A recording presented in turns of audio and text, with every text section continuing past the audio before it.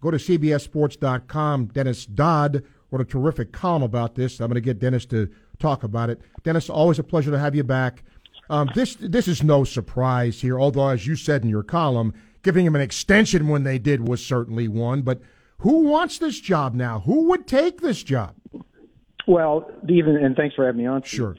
Beyond that, what is going to be the job? Yes. What's the NCAA going to look like? I think there's a reason that he's going to stay on till 2023. It gives the Board of Governors, who's going to conduct the search, a lot of runway to get those questions answered. The Constitution is being rewritten in the moment, right before our eyes. What's that going to mean? Whoever takes the job is going to have to, first and foremost, appease the Power Five and everything they want. Well, we already know that they're going to bring the hammer and break off, probably, because they can. There's no other reason. And then, so what does that mean for Divisions 2 and 3? I think Divisions 2 and 3 are fine. I mean, nobody cares about them. There's no controversy. There's no money.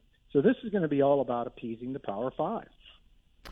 Well, speaking of that, with everything that's out there, if the NCAA can't or won't solve issues like the NIL, I don't see Congress doing this either. Dennis, do you? No, I don't. And if they do, be careful what you wish for, because typically, and the NCAA wants a partial antitrust exemption so they can rein in NIL. That's basically the issue. Well, if you're a senator in Michigan or a senator in Texas or one in Florida, it's working pretty good for your athletes right now. They're big collectives. They're making a lot of money. Well, what interest do you have in giving the NCAA an antitrust exemption when now it's really the horse is out of the barn? Whether people like it or not, it's becoming pay for play, and whoever can offer the most wins. And it's not changed from what it was. It just used to be all under the table, and now it's above the table, a lot of it, in NIL. And the coaches are getting frustrated because they're being held accountable. Before, those who would dabble in those waters would say, I need that guy, go get him. I don't care how you get him. I just don't want to know. Now they're saying, well, why did we lose that guy? Why did Tennessee get that quarterback? They're offering $8 million. So it's all out on the table now. I don't have any sympathy for the coaches, but that's the way it is right now. Well, I'm not sure if this is the best or worst scenario, Dennis, but let me throw this out. Congress doesn't want this. The NCAA can't do this. So does that mean the Power Five steps in here? If those two things don't happen, is that the next step in your view? I think the next president has to keep the Power Five on board so that there is an NCAA.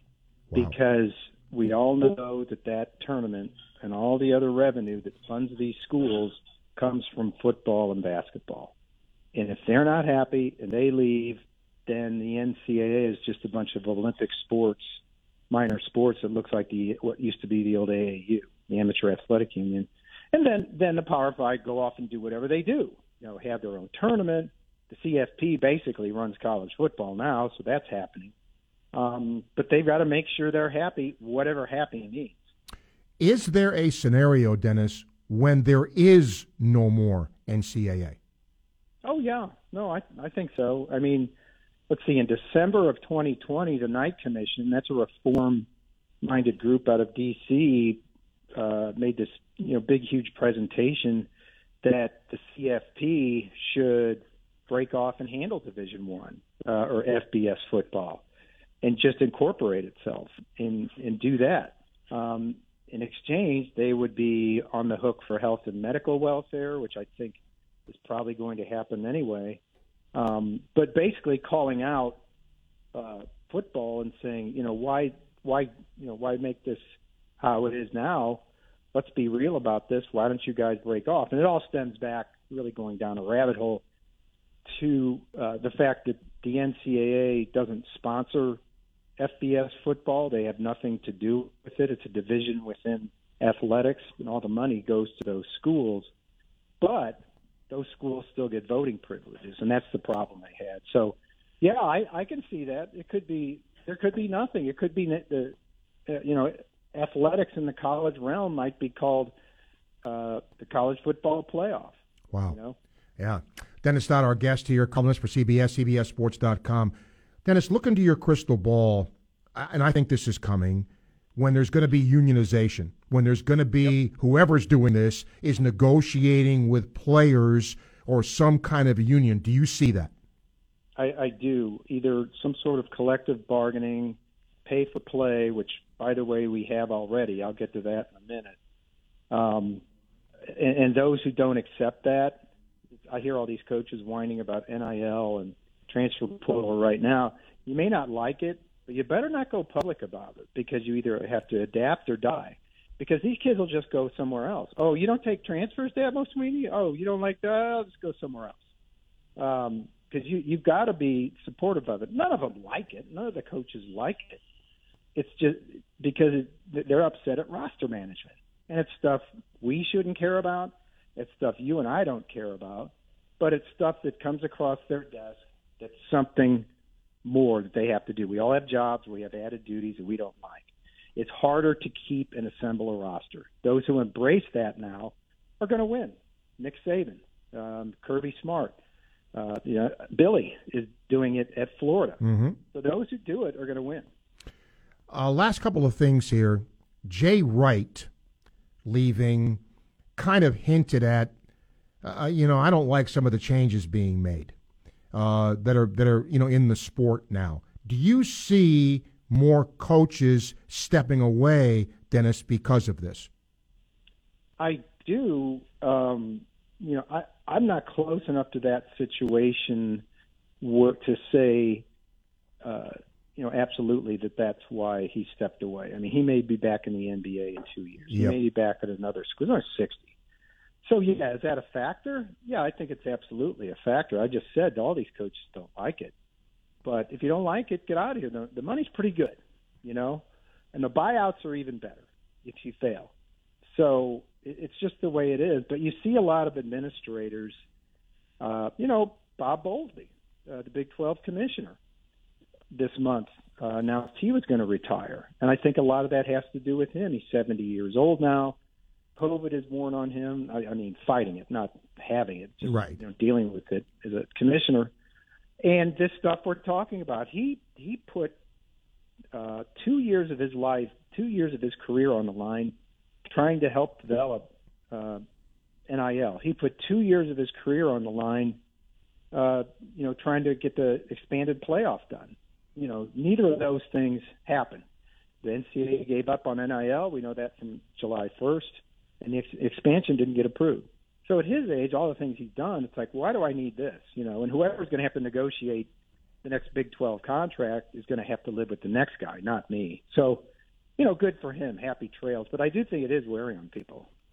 Last question. You've addressed this on the show before, Dennis, but I want, for those who maybe didn't get a chance to hear you, with the CFP not being able to expand the playoff field, where do you see that now in light of everything else that's going on?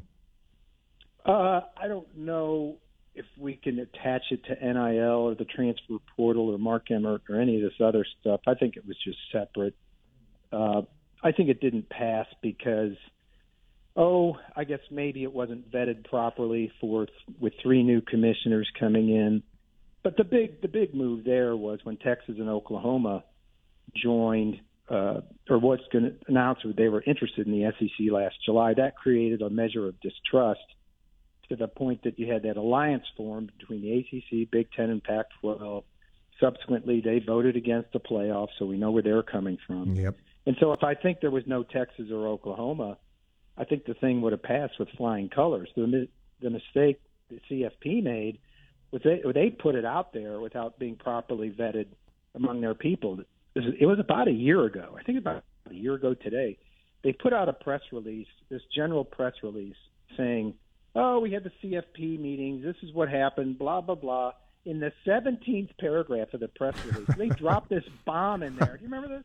Yeah. They dropped this bomb in there that we're looking at a playoff model of up to 16 teams. Whoa, wait a minute. That's a separate press release? That's a press conference. That is. They thought they could sneak that by people. They didn't realize the implications. That surprised everybody, and I think put everybody on edge. Like, how is this going to work? How are we going to be involved? I think it'll get done, but it may be a period of years. Well, if you want to see more and read more about Mark Emmert, Dennis Dodd's column on CBSSports.com is there for you to do so. He always does a good job with that. And, Dennis, I always appreciate you. Thanks for taking time.